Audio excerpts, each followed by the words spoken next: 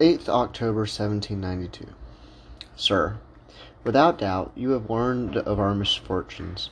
You know that your disciple, your friend, has not ceased to act in a manner worthy of you and of liberty. You know that his unalterable attachment to the Constitution which he swore to maintain drew upon him the hatred of a powerful faction which wished to destroy it. That prescribed by this faction, and accused at the head of his army, he, wishing to avoid adding a new crime to his citizens, withdrew his head from the sanguinary fury which pursued the courageous friends of liberty, and was already on his way to gain a neutral country, from whence he intended to go among you, and offer up his wishes that his ungrateful country might find defenders who would serve it with as much zeal and disinterestedness and love of liberty as him. His wish was that I should go with all our family to join him in England, that we might go and establish ourselves in America, and there enjoy the consoling sight of virtue worthy of liberty. But before he arrived to this desirable point, and even before he reached a neutral country, it was necessary for him to cross a small corner of the enemy's territory. There he was met and taken prisoner on the 23rd August. He is yet in their hands. He was at first carried to Namur, then to Nassau, then from thence to Luxembourg. From thence I learned by the public papers that on the 6th of September they carried him to Wexel, a city of Westphalia, under the dominion of the King of Prussia, and there they separated him from 3 members of the Constituent Assembly, who had been partakers of his lot, and carried him alone to the citadel of Spandau, between Berlin and Potsdam. The motives, the design of such strange and cruel conduct on the part of his enemies, are too deep for me to penetrate. They have not permitted him to write a line. He was taken by the troops of the Emperor, though it is King of Prussia who retains him a prisoner in his dominions. And while he suffers this inconceivable prosecution from the enemies without, the factions which reigns within keep me a hostage at 120 leagues from the capital. Judge then at what distance I am from him. In this abyss of grief, the idea of arriving to the U.S. and Monsieur Washington, the life and liberty of Monsieur Lafayette, reanimates my heart with some hope. I hope everything from the goodness of a people with whom he has set an example of that liberty of which he is now the victim. And shall I dare speak, I hope, I would ask of them, through you, an envoy who shall go to retain him in the name of the Republic of the U.S., wheresoever he may be retained, and who he may make, in their name, with whatsoever powers he may be, the necessary engagements to emancipate him from his captivity, and carry him to their bosoms. If his wife and his children could be comprised in this happy mission, it is easy to judge how sweet it would be to her and to them.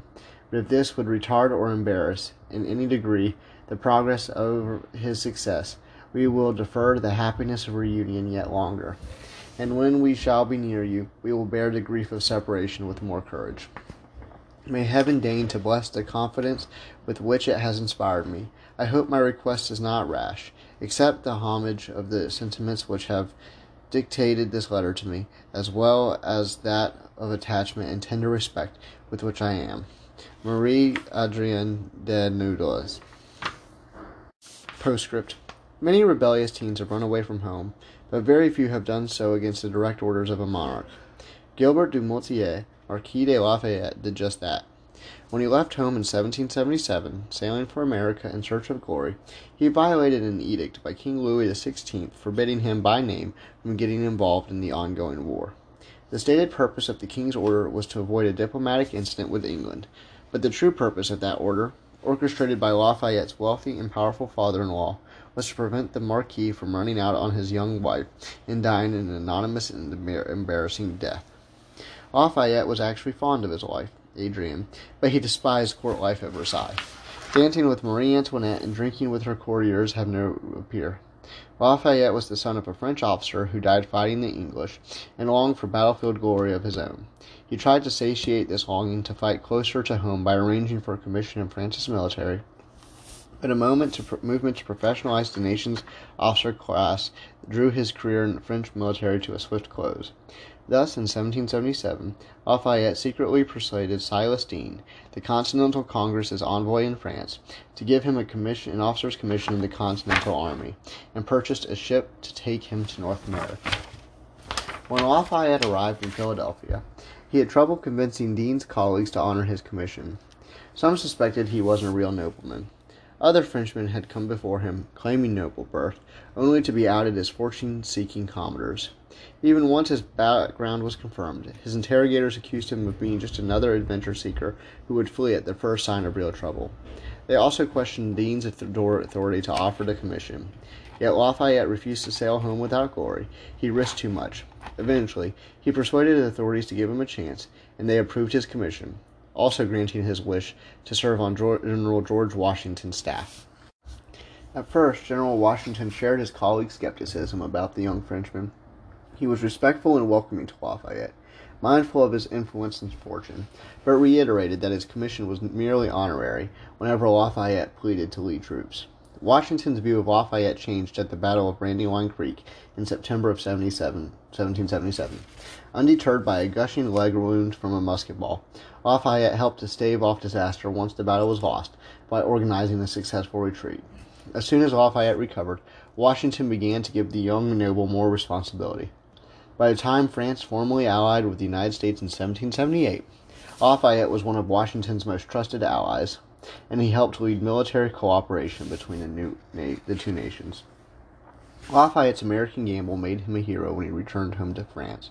The king quickly forgave Lafayette's disobedience, meting out only minor punishment for his indiscretions. The queen personally escorted Adrian home when word reached the pair at a party that Lafayette had finally returned to Versailles. After the war, Lafayette assumed a prominent role in French society, continuing to serve as an unofficial emissary between the United States and France, and joining abolitionist societies in 3 countries. Then, in 1789, revolution came to France, and Lafayette's fortunes began to change. He was supportive of the revolution, helping to craft a Declaration of the Rights of Man and Citizen for the new republic, serving as vice president of the National Assembly and helming the French National Guard. In spite of his wealth and noble upbringing made him a target for the radicals who'd seized power. After King Louis XVI, who he was in charge of jailing, nearly escaped France, accusations flew that Lafayette was still loyal to the king, and some began to agitate for his arrest and execution. Seeing that his life was in danger, Lafayette fled France. While transitioning through the Austrian Netherlands, now Belgium, he was arrested by Austrian authorities for his role in the French Revolution. Meanwhile, in France, Adrienne was placed under house arrest. As the daughter of one of France's wealthiest nobles, she had always been a target. Her husband's flight only amplified calls for her to lose her head. Adrienne wrote letters begging her husband's American friends to secure his release and protect her family from the ongoing reign of terror. Although they were sympathetic to her plight, they were initially reluctant to take official action and risk American neutrality to rescue a single individual. They did take some unofficial steps. Angelica Schuyler Church, the sister-in-law of Lafayette's great friend Alexander Hamilton, organized an escape attempt for the Marquis that nearly earned him his freedom. Yet, as Adrienne watched her mother, sister, and grandmother face the guillotine, her hope of avoiding death began to fade. In this week's letter from Adrienne to President George Washington, she congratulates the president on his re-election, but chastises him for dishonoring the friendship of her husband by abandoning him. Adrienne was unaware, but Washington had not forgotten about his old friend. As she wrote this letter, Washington drafted a letter of his own to her, offering his sympathy. Behind the scenes, he brainstormed ways to free his old friend, with Secretary of State Thomas Jefferson.